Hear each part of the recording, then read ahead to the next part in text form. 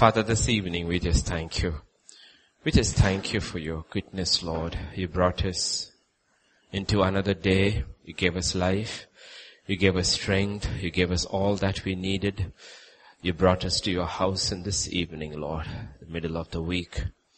And I pray, Father, that even as we are here today now, and we look into your word, you would teach us. Because you are the teacher. You are the only Rabbi who has the words of life. Speak to us, Lord. Teach us. Teach us things that are fundamental to your kingdom. Teach us. Because when all things are being shaken around the world, it is because your people are receiving a kingdom that cannot be shaken. Therefore, Lord, teach us that the kingdom in us may grow, and take over completely our lives. Speak, Father, for in Jesus' name we pray. Amen, amen, amen. So 2 Wednesdays back, we're looking at Thessalonians, the first epistle. Theologians, scholars say that was written by Paul to the churches. And we also saw that there was a charge given in the chapter 5 and verse 27 saying, I charge you before the Lord to have this letter read to all the brothers. Okay, the first letter to be written.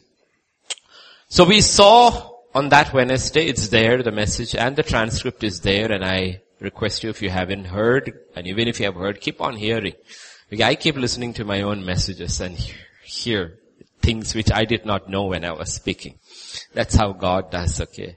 We are all just vessels, but He's the one who speaks. So we have to go back and hear over and over to see what He's saying. The same way we keep reading scripture over and over again.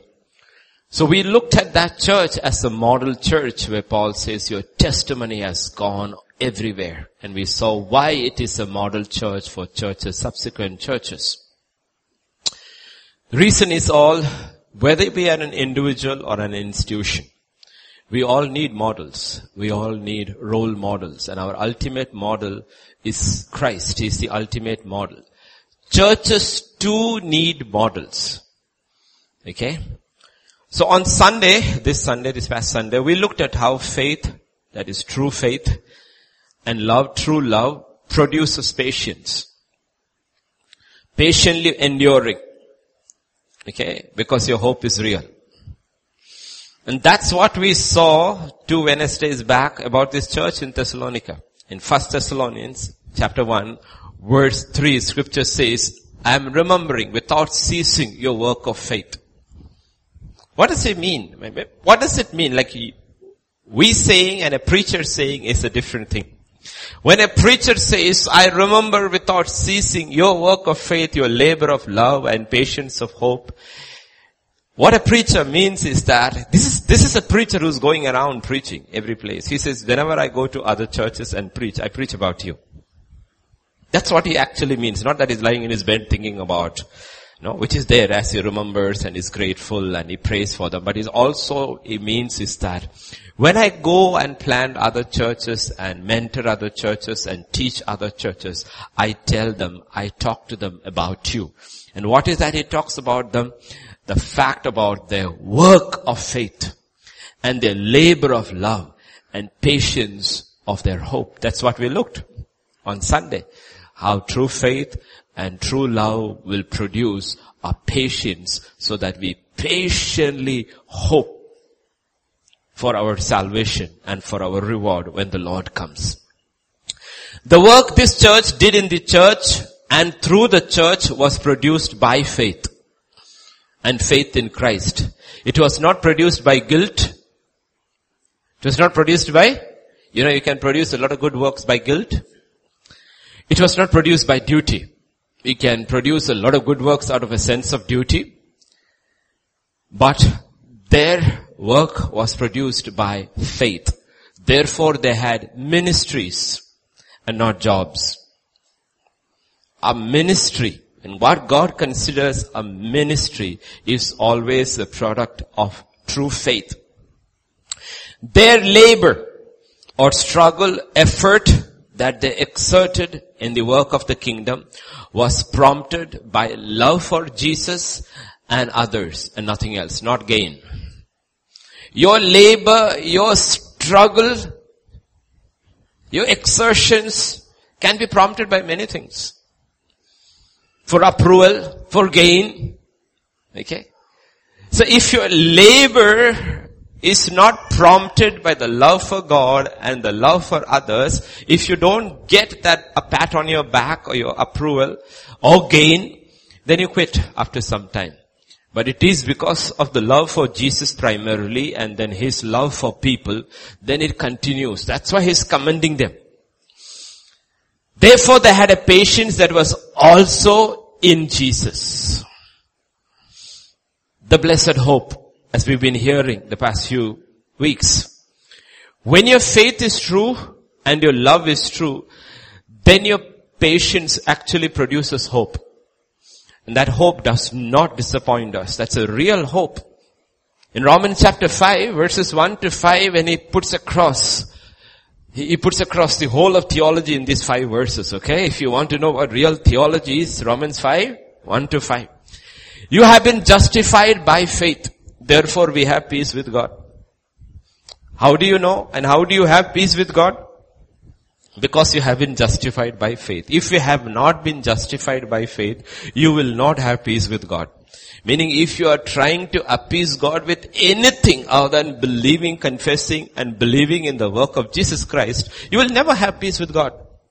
Peace is only based on one thing. Yes, you sinned. I acknowledge my sin. I repent. I turn back. I look at Jesus on the cross. Lord, forgive me. God says you have peace with me. No other way. Peace with God. Through our Lord Jesus Christ.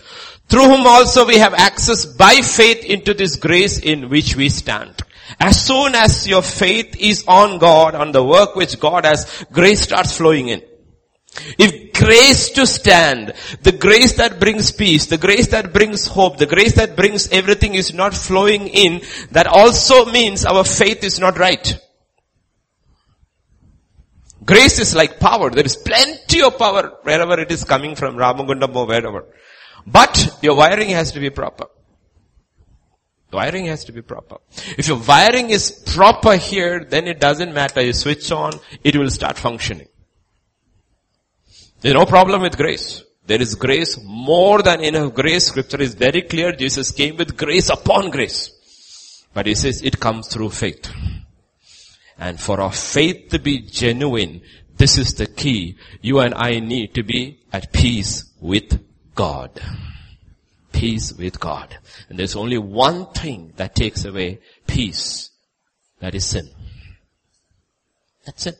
As soon as you have dealt with sin, the way God says deal with sin, not according to your feelings, but God says. It's only one way you can deal with sin. And the way you deal with it, God says, you have peace, grace starts flowing. And then we stand, again by faith, we stand and rejoice in the hope of the glory of God. Immediately hope is gone. The minute you sin, you're not doubting your salvation, but you're doubting your inheritance. You're doubting your inheritance. Okay. A child who was promised, if you do well, you're going to get ice cream today. Because he hasn't done well, does not come and ask his father and mother, am I your child? No, he doesn't ask that. He says, am I getting ice cream?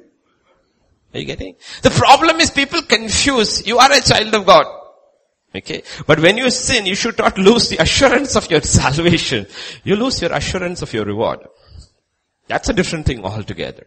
Of your reward, your crown. And it may not mean much to us now because we are caught in the physical, but in eternity we'll realize it will mean a lot to lose our crowns, our reward. So scripture says that therefore, when you are walking in this, we have this incredible hope of glory. Whatever you're going through, you know on the other side it's a different story altogether. Hope of glory. And then verse 3. And not only that, but we also glory in tribulations. Then we start glorying in what? Tribulations, because tribulation produces perseverance. We saw on Sunday. Perseverance, character, and character, hope. And that hope won't disappoint us. Verse 5 says, That now hope does not disappoint because the love of God has been poured in our hearts by the Holy Spirit. So it will all come back to love. That hope doesn't disappoint us at all. How do you know that hope is real? Because your heart again is back full of love for God. And you know that hope is real, I know. That's what he's talking about the Thessalonian church. It's a natural progression. Our struggle is that we are not sure. Because our hope is not real. Because we struggle with faith, with trust, with love. Do we? You see, I'll tell you the major issue with faith and love today.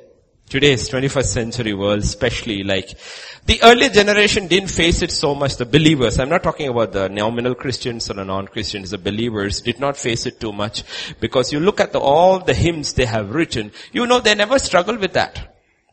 Because their hope and their faith and their love was not in this world. It was never in this world. Their love and their faith and their hope was always directed in the person of Jesus Christ and in the kingdom to come. We have taken it and used our faith. Yes, I am believing for my breakthrough. Where? Not there, here. Which is okay. Which is fine. But then don't think that you have this hope. The woman with the issue of 12 years of blood had this incredible faith for her healing, but she had no hope of glory. No hope. The centurion had incredible faith to believe that his servant could be healed. Did he have hope for glory? No. Everyone who followed Jesus and used their faith to get whatever from Jesus for this life didn't necessarily have hope for the next. That was a different thing altogether. There your faith had to be directed into that life. Your love had to be directed towards God, and therefore your hope was also in that world. That's where you have to be that's where the theology has changed today, where faith is completely preached and mispreached basically on getting everything on earth and the things of the earth and the life on earth. But Paul says, Thessalonian church, no. Their hope was not in this world. Therefore they were not disappointed. If our hope is in this world, then Paul says we must be the most hopeless of people. Because we keep forgetting in this world we are in a battle. The kingdom of God versus the kingdom of darkness. And there are certain areas that may be relatively peaceful. Certain times, like 100 years ago, Christian nations may have been relatively peaceful because majority believed. Therefore there is peace. But mostly it is extremely hostile and dangerous. But victory has already been won and been promised, and God says you will experience it on the other side. And the church in Thessalonica, their fundamentals were absolutely strong. They had learned well. That's what we see in chapter 1 and verse 9. For they themselves declare concerning us what manner of entry we had to you and how you turned from God to idols. You turned. They had turned from idols. Idols, simple meaning for idols is God substitutes. Whatever substitutes God in your life, whether it is a person or a thing or an ideology, a God substitute. They had turned completely from idols to God to serve the living God. That's what we saw on Wednesday. Until that happens, our hope is not going to be real. That is the evidence of the gospel. There is a turning from and there is a turning unto. There is a turning from idols, a turning unto God to serve and start serving the living and true God. So the Thessalonian church were not going around claiming for a big house in Thessalonica and a few horses for their chariot and then to live happily. No. That was not their theology. They were living and waiting and suffering and waiting for the coming of the Lord Jesus Christ. That's what we heard on Sunday. And that is the church in Thessalonica. In verse 10, scripture will say, and to wait for his son from heaven. That's what they are waiting for. Their hope is on the other side. When he comes, either when we are alive or we meet him, when he's dead. Their hope is all centered on that. Is our hope centered on that? Honestly, if you tell, our hope is still centered on this life. Which is okay. But it is not the blessed hope. If our hope on this earth, the things we are hoping for on this earth is bigger than that blessed hope, we'll be always miserable when these things don't happen. When these things don't happen. Our hope should be centered on the person of His Son, God's own Son. That's what they are waiting for. That's why Paul says, if anyone does not love Christ Jesus, let him be cursed. Come Lord Jesus. Come Lord Jesus. Because that's the major issue. The major issue is that our faith is not centered on the person of Jesus Christ. In so many ways, our faith, even for believing Christians now, is centered on the written word of God. So they pick and use words from scripture, God spoken, God breathed, to appropriate just blessings on earth, and they are not waiting for His Son. Waiting for His Son. And therefore, they are miserable. Even if they have everything they've claimed comes into their life, they still are miserable. And when they don't have anything they claim, they're still miserable. Yet there are churches like this who have nothing, who are actually facing persecution and they are losing out on the world. They have this blessed hope because they have focused their faith on the person of Jesus Christ. So how did they become a model church is the question. Chapter 1 is talking about them as an incredible model in the first century. Therefore, God uses this letter and as scripture and tells Paul to charge all the churches, not only then, but throughout history, that this letter should be as a instruction manual for churches. How is a model church formed? Chapter 1 talks about how this is a model church. But how do model churches arise? Chapter 2 will tell us about leadership. Model churches arise because God has model leaders. Chapter 2 is all about the leadership of Jesus, of Paul. Okay? Theologians, Bible colleges, seminaries which are faith-based, Christ-based, Spirit-based will always hold on to 1 Thessalonians chapter 2 as an example of Christian leadership. Especially in the mission field. And remember when we take about chapter 2 as Christian leadership, these are spiritual principles. It applies to anybody. If you are a parent, leading at home, single parent or both parents, or you are leading a team at your workplace, or you are the class monitor in your class, or you are a manager in your office, or you're a leader in the house of God. These are spiritual principles, therefore they are eternal principles. So you might be thinking, Pastor, this is about spiritual leadership. This is only for you and Vijay. What are we doing over here? God says no. This is principles you imbibe and it becomes part of your character so that if it reaches full maturity in the next kingdom, you could become a leader for eternity. At least for 1,000 years when Jesus reigns. So spiritual principles are put over there. You have to remember Paul had been stoned. He had been beaten. He had been imprisoned.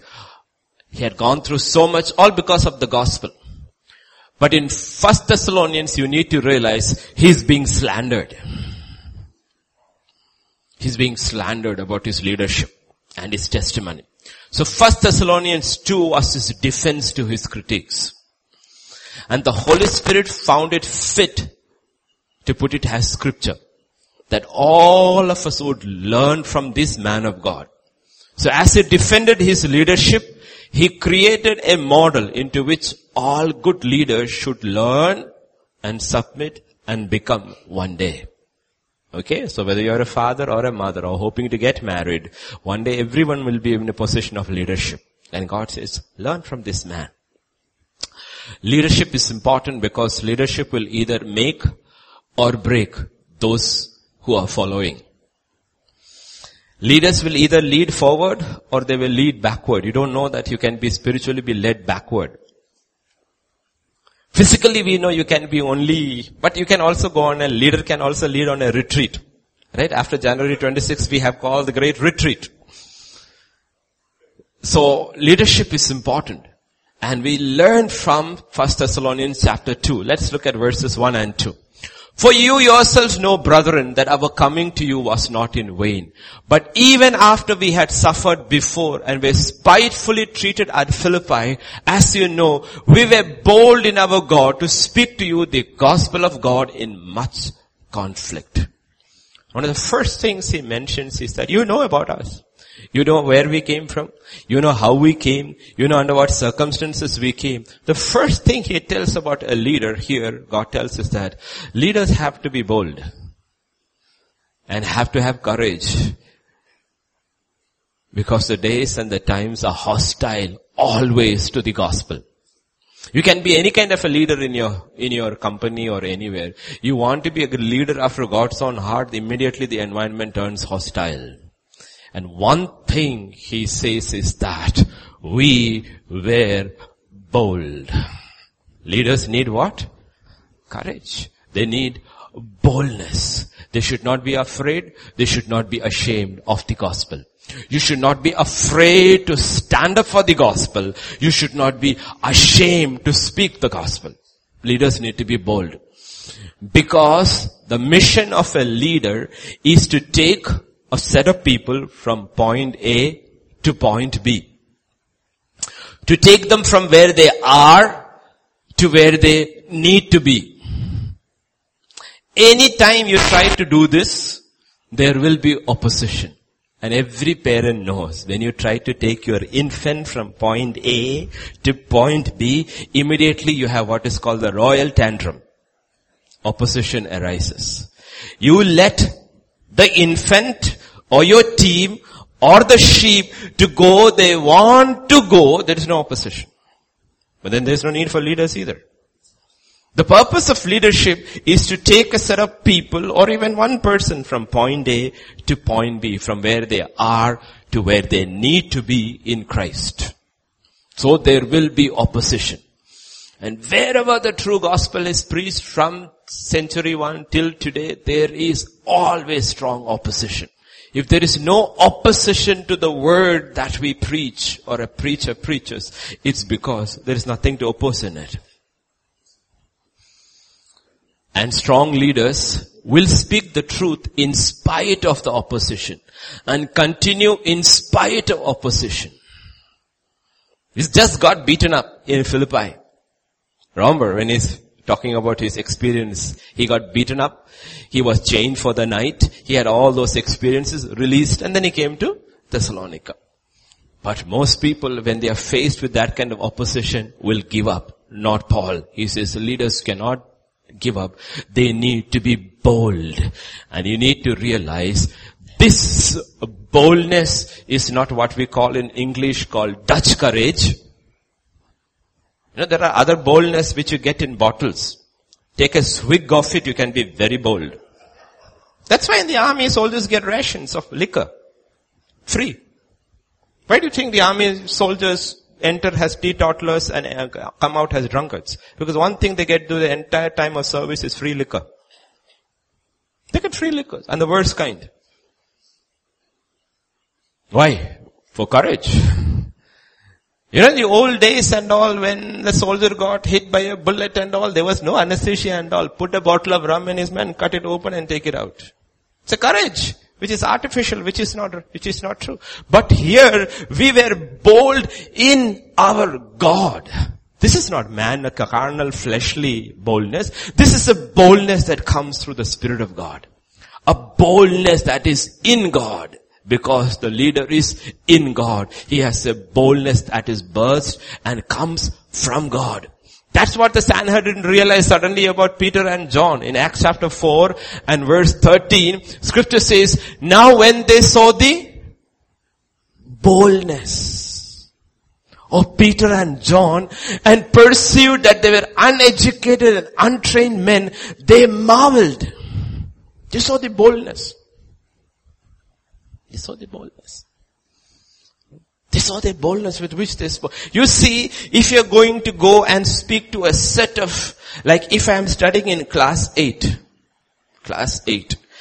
if you are sent to teach in class 9, you have no boldness. But if if you are in class 8 and you are sent to teach in class 7, there is a boldness because you know you're one step. This is two untrained fishermen to speak to the Sanhedrin. These are the experts of the law in Israel. The rulers. They know the law backwards. And they are looking at Peter and John with boldness, speaking the gospel.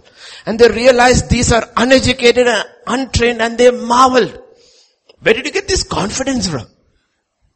It's not what they are speaking, also the confidence which are speaking. And they realize their boldness came because they were with Jesus. And that's what Paul is talking about. You know, we spoke with boldness, and our boldness was from God. He didn't know it. It didn't come from money. John and Peter's first statement is, we don't have money. It didn't come from power. First statement is that we know nobody. The Sanhedrin is against us. Herod is against us. Pilate is says we can't make a call and ask for help. Nobody is there with everybody is against us. They don't have money. They don't have influence. They don't have numbers. When there could be 200,000 Jews who have, or 500,000 Jews who have come for the Pentecost feast in Israel, along with all the others in Jerusalem, they have only 3,000 people with them. And they are new converts. You cannot expect new converts to do anything. So they don't have money, they don't have influence, they don't have numbers, but they have boldness because they know God is with them. That's all you need. All leaders need to know is that God is with you. And that's from where our boldness comes. That's what Hebrews 11 talks about, all these people who stood up. There's a list given at the end, Hebrews 11:36. Still others had trials of mockings and scourgings, yes, of chains and imprisonment. How did they go through it? Why didn't they quit? Why didn't they say, okay, we deny Jesus. You don't hit us anymore. Don't throw us into the jail. They were stoned. They were sawn into two. One of that was Paul. Were tempted. Was slain with the sword. They wandered about in sheepskins and goatskins, being destitute, afflicted, tormented, of whom the world was not worthy. They wandered in deserts and mountains, in dens and caves of the earth. Why did they go through that? Because they had the boldness of God not to deny the truth. For them to escape out of the situation was very easy. Even today, in all the persecuted nations, all they need to do, even today, they say in North Korea there are at least 30,000 believers in prison. In one country alone. Just because they believe in Christ. And they are given the worst rigorous punishment possible. All they have to do is that, okay, I don't believe in Jesus, you're out. Why do they go? Because they have the boldness to stand for what they believe is true. They may be lying in a cell, but they are true leaders. They have boldness to stand for the truth. And that's what God is talking about. It will take great boldness to be a leader in the last days. Because the gospel is extremely unpopular. The true gospel is extremely unpopular. Even in so-called Christian nations. It's very unpopular. You know, in Amos, what? They say, Amaziah said to Amos, go you seer, flee to the land of Judah. There eat bread and they prophesy, but never again prophesy at Bethel, for it is the king's sanctuary and it is a royal residence. God is the one who called Amos and told him, go speak. But Amaziah, the king's prophet, the king's assistant says, go, flee to the land of Judah. We don't want to hear your word here. We don't want to hear any of your prophecies. That we need to change and all that. We don't want to hear any of that. You go to your place and you prophesy. So it has always been the same. Even within the church, when carnality or worldliness and sin sets in, the word of God will be opposed. As long as you preach a faith that is earth-based, there is no opposition. The minute your faith is directed to the coming king and to escape the judgment, the writer of Hebrews says, if the righteous themselves are scarcely saved, then what is the fate of those who don't obey the gospel? And how did we make it so simple? That's why these churches are always through it all waiting for them. Their hope was real because their faith was on God. So in verse 4, There is always a strong, 1 Thessalonians, 2:4, there's always a temptation for leaders, okay, to become people pleasers. But as we have been approved by God to be entrusted with the gospel, even so we speak, not as pleasing men, but God who tests our hearts. Okay? There are many preachers. It's not my call to make judgments. But there are preachers whom God approves. Okay. Only when we reach heaven, we will know how many preachers were approved by God. But one condition is given. To be approved by God and to be entrusted with this gospel, we speak pleasing to God and not to men.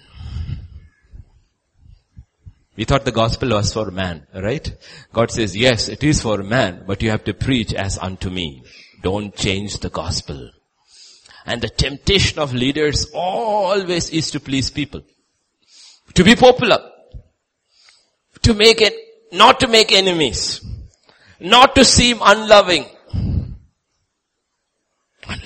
But can you change the gospel?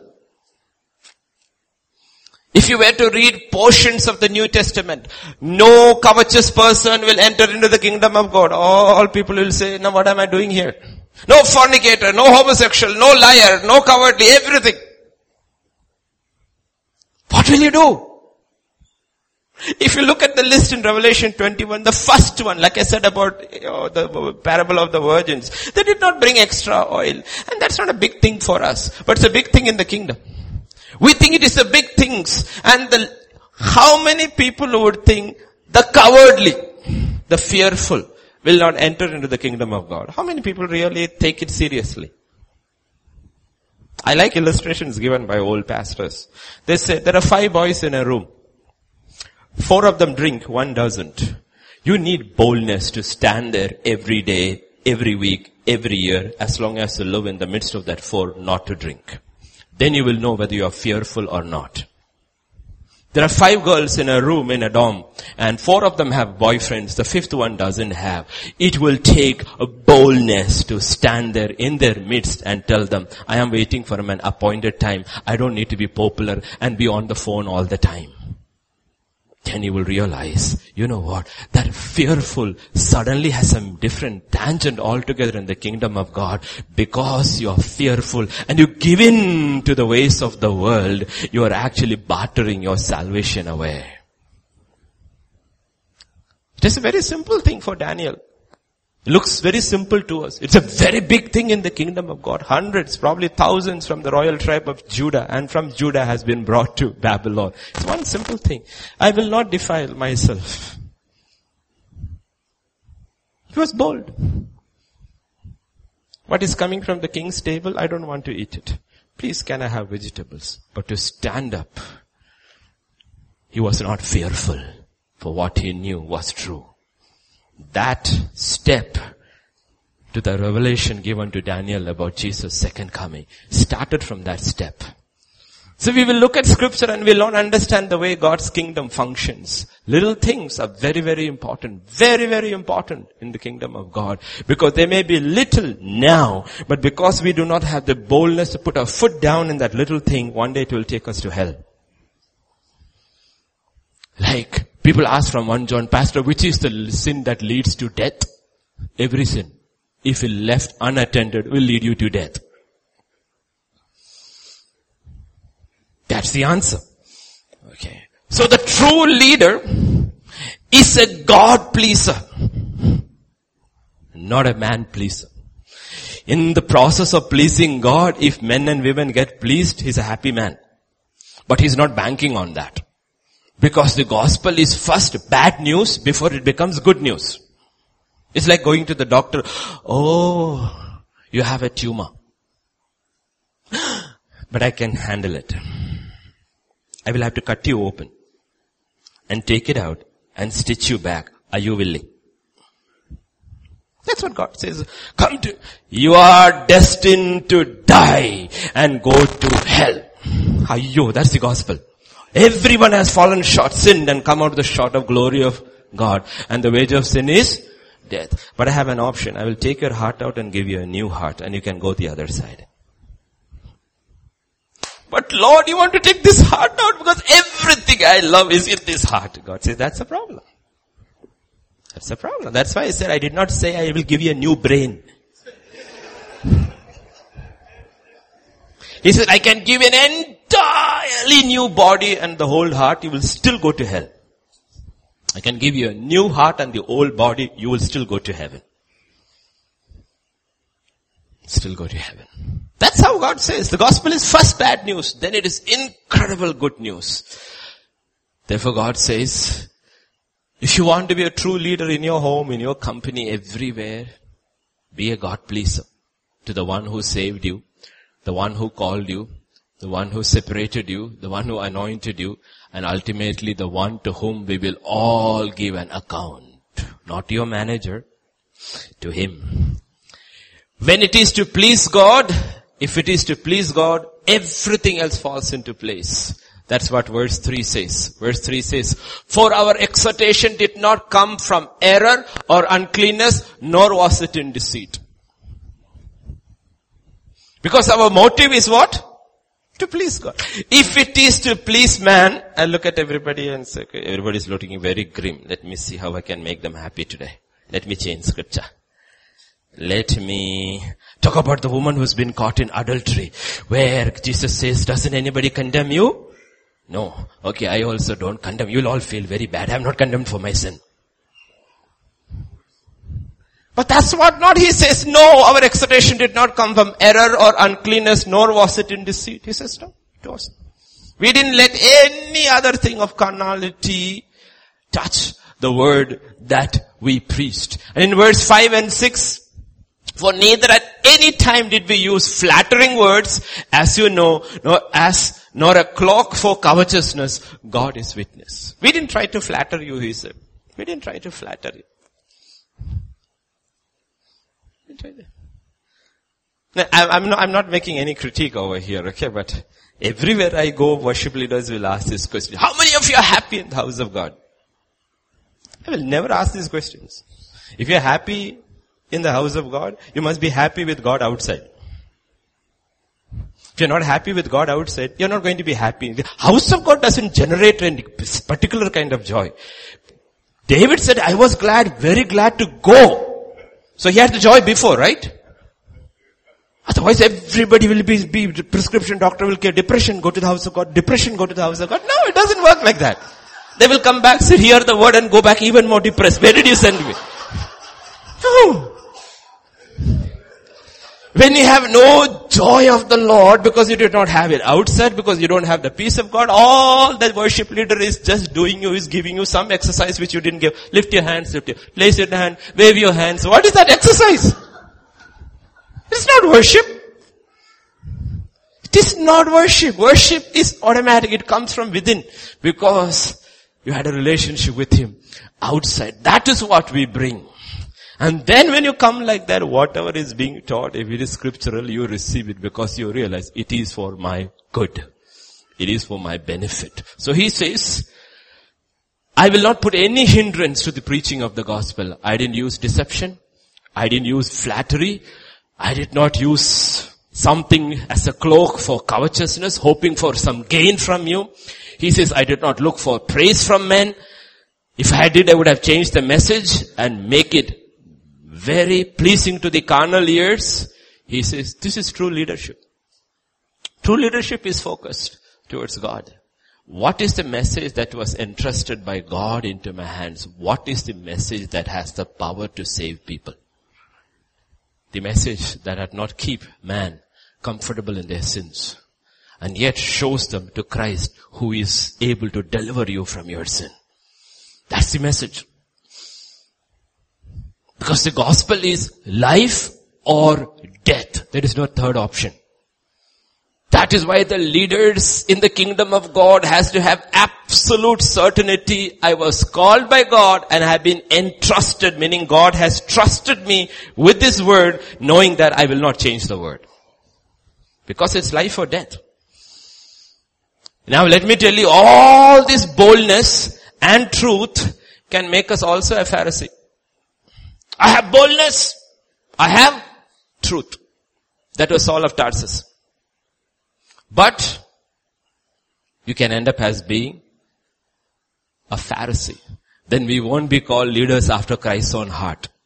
Why? Because Christ says about himself, it is written, a smoking flax, he will not put off. A bruised reed, he will not break, hurt. So what kind of a leader is this who is bold as a lion, will never compromise with the word? And then, next verse, 7 to 9. But we were gentle among you just as a nursing mother cherishes her own children. So affectionately longing for you, we were well pleased to impart to you not only the gospel of God, but also our own lives because you had become dear to us. He changes the tone. He says, we are tough. We are bold in the face of opposition. We are tough in the way we will never change the word of God. But as a mother. Now which leader would want to be? Do you think Donald Trump wants to be called, I am a leader in the mold of a mother? Not even Hillary wants to be told, I am like a nursing mother to America. No. But this is Christ-like leadership. You know the stuff Jesus says, as a hen who wants to gather the chicks under the wings, O Jerusalem, I have longed that I could cover you and protect you. As a mother. What does it mean? Good leaders nurse, nurture, and care for the ones they lead. Mothering, nursing. You see, if you see these TV pictures of these famine hit places, whether it's from Africa or Haiti or Bangladesh or India, you know, these emaciated mothers, skin and bones, trying to nurse an emaciated skeletal baby. It's a picture of such hopelessness. The mother herself has nothing to give the baby. And the baby is struggling for life while the mother is struggling for the life. You know. We see that in the physical. We see that and we feel so sorry. That is why I always tell my wife saying to all these nursing mothers and pregnant mothers, eat well, eat well, eat well, eat well, eat well. Why? Because your baby needs it. Nursing mothers and pregnant mothers need to eat well and eat healthy. Why? Because if you don't, it will affect not only you, it will affect your baby too. Because you can't give to others what you don't have. Church leaders have to feed themselves spiritually very well. Why is the church so weak? The problem is the spiritual leader is malnourished. They don't know scripture. They don't know scripture. I've been preaching different types of pastors, people in ministry the past few weeks. Not our churches, the other churches. And they were telling me everything that I spoke, which is common knowledge for all of you, they said is new. We didn't even know these things were there in the Bible. And these are leaders. They know. They don't know. They don't know. If I am malnourished in spiritual things, in the Word of God, basically that's what I have to feed you. What can I give it to you to make you strong? What can I give it to you to make you strong? Not that if I preach from here strong meat, if you don't eat and digest, you will be strong on its own by hearing. No. But it's my job to see that I feed myself well so that I can nourish you. Emaciated mothers cannot feed the emaciated babies because they have nothing to give. That's what he's talking about. We were like nursing mothers, cherishing. We nursed you. We had fed and we are nursing you. We're tenderly taking care. First we gave you the milk of the word. What did we give? Peter will say, what did we give you first? The milk of the word. But the problem is, you know what happens with milk and milkmen? They add water to it. What happens if the word of God to young believers is supposed to be milk and the preacher is adding water to that milk and feeding them? What happens? Would you do that to your child? No. But you know preachers do. Add water.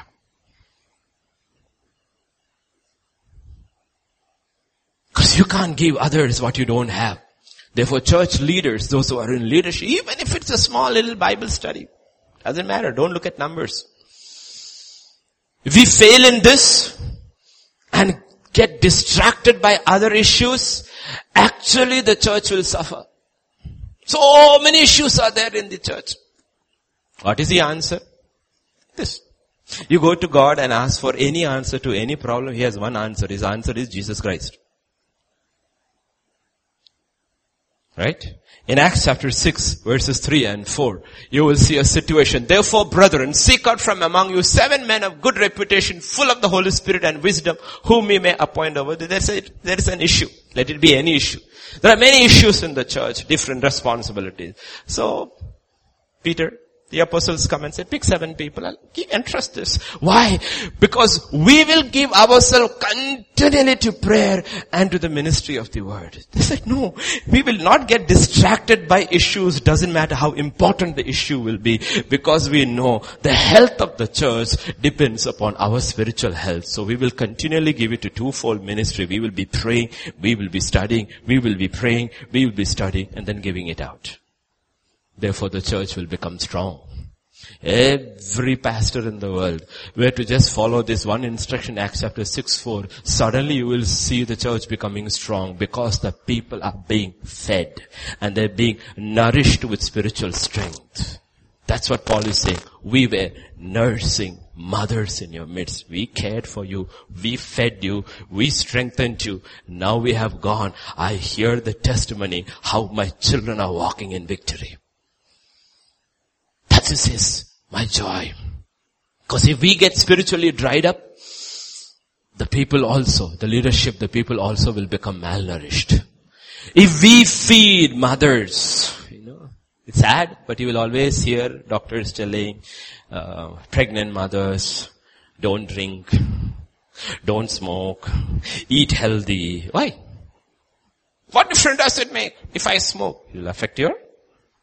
What if I eat all these burgers? Mother, I am pregnant. Tomorrow onwards, morning burger, afternoon burger, then chips, then ice cream. What will happen to your child? What happens if the spiritual leadership is feeding on junk? Not the actual word of God, on junk. See, every child loves junk because it is tasty, but it's not healthy. That's what Paul is talking about. These messages that appeal to your ears, wow, you can see them jumping and dancing. I've seen that. Jumping, dancing, hallelujah, high fives, everything in the house of God. No change in life. Because why? The preacher ate junk, he gave junk. And junk doesn't make healthy believers. Doesn't make healthy believers. You need to understand what Paul is saying. Why is the Thessalonian church a model church? Because it's a set of people who are strong. They've been fed well. And they have eaten well. It's not about feeding. They have eaten well. That's the actual issue. That was the actual issue in the desert. Here have been given pure manna every morning. The food angels ate. The problem is the people are used to another diet. What were they used to? They were used to fish and cucumber sandwich in Egypt. Garlic and meat. Leeks, onions. Typically if you look at it, you'll say, what's wrong with this? The problem is this is contrasted with manna. That's the problem. If you contrast all these things with manna, you ask any 21st century teenager, what's wrong with Coke? Contrast it with pure water. Water will never harm you. Never harm you. If it's pure, it will never harm you. The more you drink, the healthier you will be. The Coke, the more you drink, the more unhealthy you become. Contrast. That's what happened to Israel in the desert. Finally they were tired of the manna. Yet manna was keeping them so strong. So strong. They've been given actual angelic food. And to us, God is giving His Son. Not even angelic food. He said, I'm giving you my Son as word. He is the word. You eat it, it can clean you. Jesus told His disciples, you are clean because of the word. It sanctifies you, can make you spotless, blameless, prepare you with absolute assurance. Not just about the crown. Forget the crown. That is also secondary in the kingdom. He says, you know what, forget the crown. You can even get the right to sit next to me as my bride. Forget the crown. You can allow the word to bring you to that point. Scripture says the word of God is held to the whole man's body. Scripture says the word of God can defeat every weapon of the enemy. So what do we eat? What do we eat?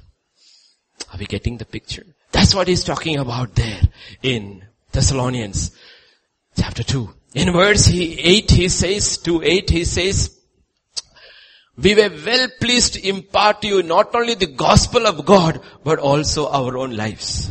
He's not as a wandering preacher. He goes there, preaches one message, takes an offering and goes. He lives with them. For 3 years at least, he will live. I was there among you, he says. I was there because you had become dear to us. These are not celebrity preachers where you have to see them. It's in a stadium. You need to use a telescope to see where the preacher is. Or he's on a screen. You can never meet him in your entire lifetime.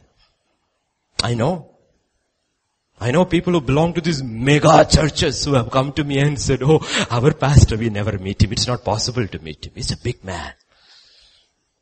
You could meet Jesus anytime you wanted. He was a big man. Paul was a big man. He says, I was among you. Among you. No, honestly, I'm telling you, when I see the line going till the end, I'm starting to tell God that much, not more, because I can't handle more than that. I can't handle more than that. You shouldn't have more than what you can really help. What's the point in numbers? It's good for papers. It's not good for the kingdom. Let another man take it.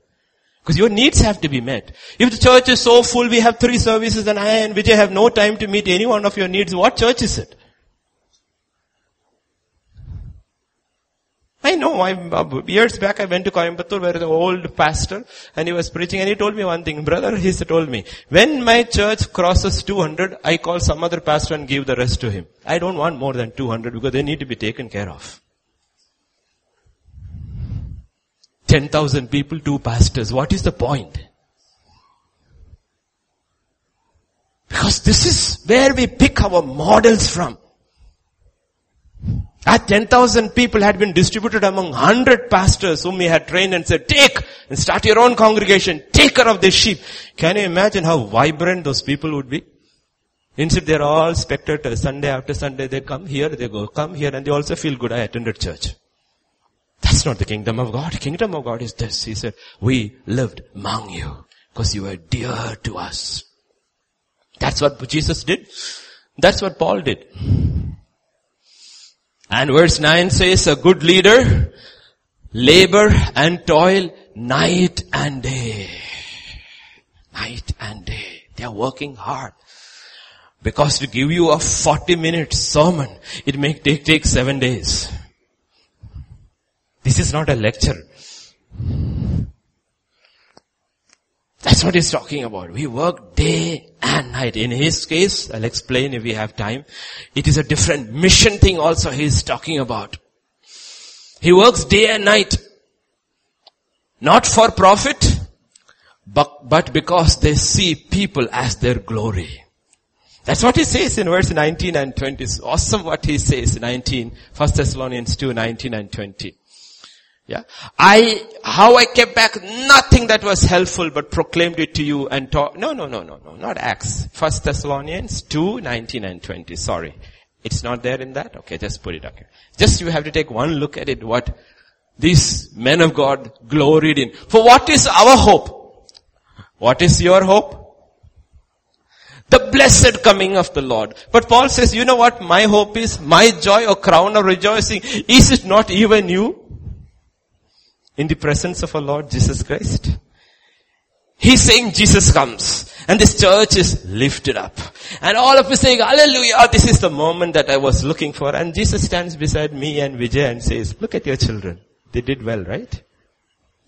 Like you brought them here. That's what he's saying. That's for you are our glory and our joy. Isn't that true? You go to any home where there are older parents, you will see. They have all their children's trophy and shields and certificates hanging. This my son got for one-legged race in class 1. It's like a one-legged race. It's big for the father. It's big for the father. It may mean nothing to us. It's big for the father and the mother. Oh, this one class 8. This one LKG. This one. You getting it? Paul is saying, you know what?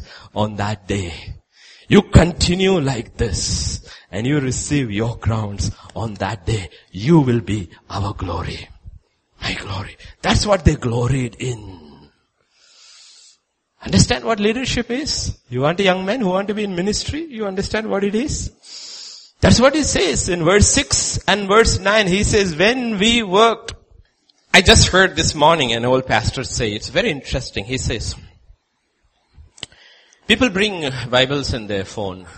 I too have extraordinary cases, situations I also read. He says, it's good. But he says, ask a young man, along with his Bible, he has got 450 chats, 500 photographs, emails, and a password. Ask him if he'll allow the Bible open without the password. Then you will know whether he values the Word of God or not. What does he have to hide here? There's nothing wrong in technology. He says there's nothing to hide. It is the Word of God. The Word of God, always the Word of God, and will be the Word of God. All these applications are good if your heart is right. Then you don't need a password. All you young people who have phones with Bibles in it, can you after the service honestly, you don't have to do it honestly, unlock it and show me your phones and let me go through it? Your history? And what's the Bible doing among it? Why is the Bible placed along with that? Has it become the same? That is issues. These are issues. This is only older generation, deeply pious men of God can put like a nursing, gentle mother. They will put a cross and ruffle the young people. Be careful. Don't put the Word of God, which God has said, I have lifted it, exalted above the heavens, along with your chatter and Twitter and obscenity. Don't do it, he says. Better not have that application in your phone. At least when you stand before God, you can say, Lord, my phone had your word at the exalted place, or did not have it. We did not seek glory from men, either from you or others, when we might have made demands as apostles of Christ. Apostolic authority was the biggest authority in the ancient church after Christ. So we could have made demands. He said, we did not make any demand. And verse 9 says, for you remember, brethren, our labor and toil for laboring night and day, we might not be a burden to any of you. He said we didn't. This is fundamentals about missions. If any of you young people God calls you, understand that is fundamental. You know, when I have shared this with you, but when God sent me to Assam, then when God sent me to Bhutan, all mission grounds knew. One of the first things He tells you is that never take a pie or an offering from the people there. Never take. Why? Because your gospel should never be a hindrance. They should never ever think that you are preaching the gospel with any other motive. Never. 2 years with that church over there. I took more meetings than all the pastors in the city. Every one of them. I had 7 days meeting. Every day, every night. They worked like Paul in the college. Every night I had meetings. Saturday I had 2 meetings. Sunday up to 6 meetings. Never took 1 rupee as an offering. So when I finished and I left and I go back now, anytime I come back, the gospel is open there because they know that man did not come for money. Understand what he's saying? This is spiritual principle established 2000 years ago in the Bible, in the kingdom. Today you go back to many places, whether it is a cottage meeting, any meeting, there will be offering taken. And I asked them, why are you taking an offering? Do you know this offering has become such an hindrance that people don't even come to any meeting because they think there will be beti? I like the Hindi word. There are 2 words in Hindi and Nepali for offering. One is beti, the other is balidan. I say, you are taking beti without balidan. There's no sacrifice in your meeting. You're just taking offerings. Offering. Paul says, did you see? Did you see? It gives you incredible strength to stand and keep standing because you know these are kingdom principles about ministry. This Saturday we will have pastors' conference. And we've been having it for 6 years. We had pastors who came in from other churches, joined in with us for a season and then left. But you know something? This church, because the way the Lord told me, has never been obligated to any one of them. The pastors who come may say, your word is very hard. I said, it is true, it is hard. But did I ask you for registration? No. Did you get a good lunch?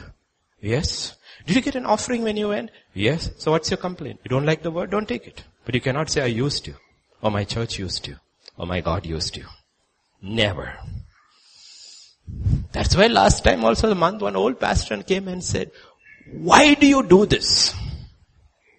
Why do you do this? He said, I've been here for so years. Why do you do this? I said, because this is true. This is true. That's how this church has been built. Because scripture says in the book of Romans, let your love be without dissimulation. Oh, no man anything except the debt of love. In a family there are no debts. Please understand that. There are no, oh, my father owes me 10 rupees, I will smack him. Your father's money and your son's money is the same money. We are one family. We owe each other nothing. If you owe, forget it. It's a family. But outside, nobody should say, you know what, GTC owes me. Doesn't owe anybody anything. Nothing. Why? Fundamental scripture. You go this way, you can stand and keep preaching the gospel and nobody can say anything. They will say, yeah, his gospel is hard. His gospel is tough. His gospel is very difficult to receive. But, what do we say? He doesn't take anything from us. And that church keeps on giving. Right? Abel, are you there, Abel? You don't take an offering at the hospital, no? You don't know? Yeah. I'm just kidding, okay. You see, everything. You need to realize that's how the kingdom of God is built. That is how it is built. He said, we preach to you the gospel of God without being a burden to you. Thessalonica looked at Paul and said, you know what? He's a true preacher. He's a true preacher. This guy is a true preacher. Because we saw when it come to money and profit and gain and popularity and numbers, he never compromised on any of these things. We're getting the picture? How leadership is established? You really want to get into the mission? Okay, when we send from our church, we take care of them. That's a different thing. Why? Because we don't want the young ones to fall into the trap of offerings. Therefore I tell them, you got a need, let me know. Let me know. Pastor Vijay James, you got a need, let me know. Nobody else has to know. I need to know. Because you should never be, because this is the fundamental principle of leadership. Maybe over the years, I'm not boasting, maybe over the years, because how God has led me, my faith is here. Another man has come and joined with us in ministry, his faith is here. When his faith is here, whether it is any other, whether it's Eric or Vijay or anybody, I don't expect them to operate at this level when it comes to provision. I wait for them to grow. Until then, I will take care of them. Once they come to this point, they will say, Pastor, I don't need. I'm fine. I've learned. Does Paul say, I made Timothy and Silas work along with me? No. Did I never say this anywhere? Paul was a tent maker. Scripture doesn't say Timothy was a tent maker. No. That's how it works. But that doesn't mean you should remain here always. You need to grow. So that Paul could hand the church of Ephesus one day to Timothy and say, Timothy, you run it. I'm moving to the next place. This is how it works in a family. Because the church is a family. And this is how leadership is established in the kingdom of God spiritually. In a home. In a company. All in the kingdom of God. And as we close verse 10. And we close. 2:10. Are we there? You are witnesses and God also. Now, most men of God, other than people like Paul, will never say that. People will always come and say, God is my witness. Paul doesn't say that. He says, God is my witness that I know whether you like it or not. God is He's a witness to everything that we do. He's not says that. He says, you are my witnesses and God also. It's awesome, right? This is a powerful statement. Because most people will say, God is my witness. He says, no, you are my witnesses. And God also. He says, how devoutly, justly, and blamelessly we behaved ourselves among you who believe. What is talking there? He uses three things. Devoutly is towards God. He says a leader needs to be devout towards God, just towards man, and blameless before the world. Getting the picture? Now, don't worry if you're getting upset, Lord, you're asking me to be perfect. God says, no, grow to that. That's the awesomeness of Christ. He says, be holy or devout towards God, just or righteous towards man, and blameless before the world. Give to Caesar what belongs to Caesar. Stay as far away as possible from the world. If your neighbor, somebody comes and asks your neighbor, what kind of a man is that? He says, I don't know. I never hear him shouting at his wife, so I think he's good. On the other hand, then somebody comes and asks, this said pastor is living with his wife, and they come and ask, who lives over there? I don't know, but it is always like the Mahabharata going over there. And in between they say hallelujah also. So I think they are Christians. No, he says blameless before the world. If they go and ask the Kirana shop, what kind of a man is that? He always pays his bill. Always pays. Blameless. It's very easy to live blameless before the world if you interact very little with the world. The problem is we want to be very active in the world and to be blameless. God says that's trouble. You see? Holy, devout towards God. Just towards man. Blameless before the world. He says you are our witnesses. You are our witnesses and God also. You are our witnesses. You need to realize 1 Thessalonians why God says, read it before the churches. Let people know how churches need to be. How leaders need to be. Leaders have to be tough, bold, yet be like a mother. And if it is like a mother, our feminists would run with it and say, let's ordain all the women as priests because Paul was like a mother. So verse 11 is also written. What's verse 11 and 12? As you know how we exhorted, comforted and charged every one of you as a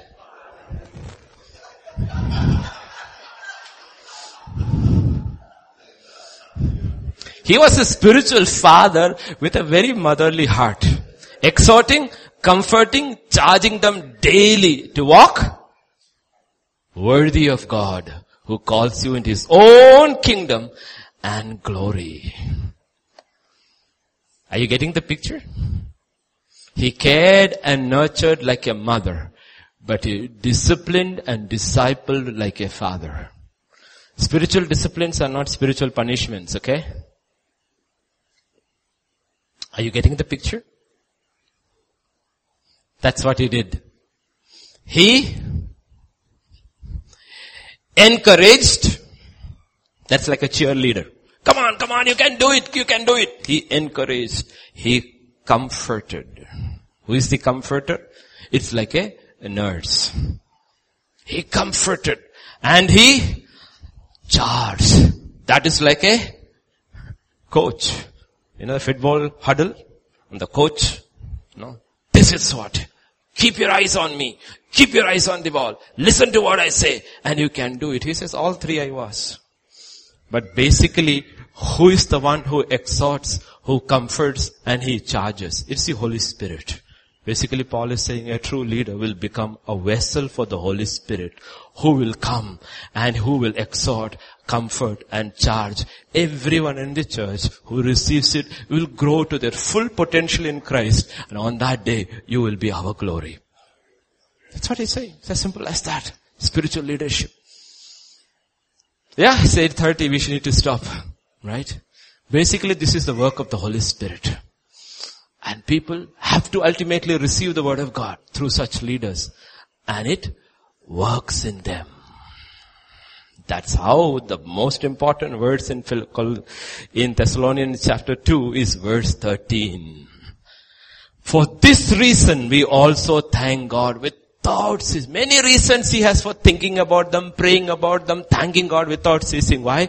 Because when you received the word of God which you heard from us, you welcomed it not as the word of men, but as it is in truth, the word of God, which also effectively works in you who believe. That's one of the reasons why I say, if you belong to this church, and if you believe from this pulpit you are hearing from God, go back and listen to the word over and over again, because it has the power to work in those who believe. You do not receive as the word of men, you receive it as the word of God. That's why I listen to my own messages. Why? Because it has the power to work in my own life, because I believe God was speaking through me, for me. That's the key. It has the power to work in those who believe. You have to keep listening. Like everybody else around the world does. 6 times, 7 times, 8 times they listen. By the time the week is over, they know the words so well and it is working in them. You come here on a Sunday, you listen, you get excited. By the time you go out, 80% is forgotten. You have to keep on listening. No? What all new gadgets and things you have. In old days, if I were to ask my grandfather what is a podcast, he would say that what you ate from the pod, you ate and then cast the pod. Now it is on your phone. It's called podcast.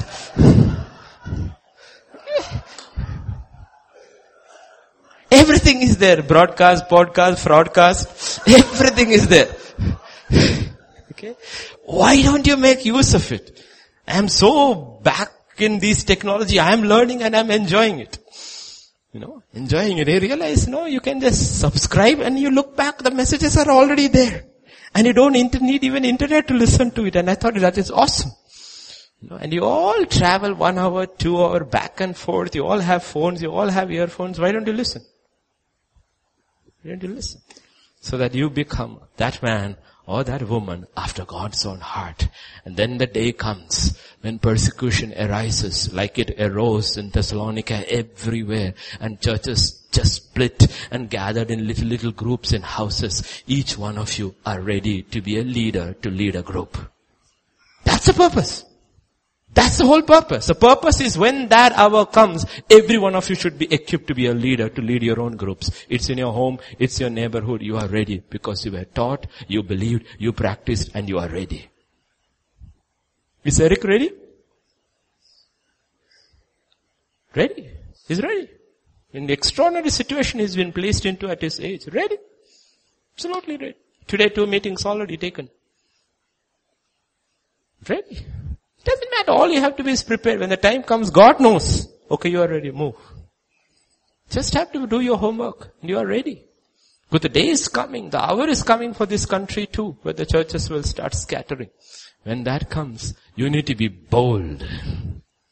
You need to be courageous to speak the gospel. Every one of you should be there to be a leader because you did your homework. And God will show up and says, that's my servant. You were ready. Amen? Shall we pray? Father, this evening we just come to you because you are an awesome God. You are an awesome God. Every minute, every second we spent in your presence. We spent studying your word. We spent studying, hearing from you, hearing from your servants, wherever it is, oh Lord, your real true servants, whether it is in a church or on the TV or on the internet. Every minute spent is a minute gained, oh Lord. It is not a waste. It will stand its test when the hour of trial comes, oh Lord. When the day of evil comes, we will know, Lord, we were ready because you prepared us and you did not leave us without a warning, O God. I pray, Father, all these dear ones, Lord, among whom we have labored for years, will grow and be that men and women of God's own heart, who God can call, separate and send out with an hour's notice, O Lord, because they are prepared and they are ready. Thank you, Father. Thank you. Let everyone, Lord, as Moses' desire was, let everyone be a leader, Lord, so that others would arise and other disciples would arise. Let them all have that hunger to be in your presence and to meditate and study and listen to your word, O God. Create that, O Master. Then the world will lose its appeal. The world will lose its charm because they will fall in love with the living God, O Master. There is none like you. You are fairest than 10,000, O God. You are fairer than the lily in the valley, O Master. You are the fairest of them all, Lord. I pray, Father, that we fall in love with you over and over and over and over again, O God. Oh Father, that this hopelessness and discouragement and dismay in the hearts of these young people will just go away when they fall in love with you and know they can trust you absolutely with all their being, O Master. Because there is none like you, Lord. It's not just a song. It is the truth. There is no one like you. Thank you, Father. Thank you. You brought us safely. We pray and believe you will take us back home safely, Lord. Thank you, Father. Thank you. For in Jesus' name we pray. Amen. Amen.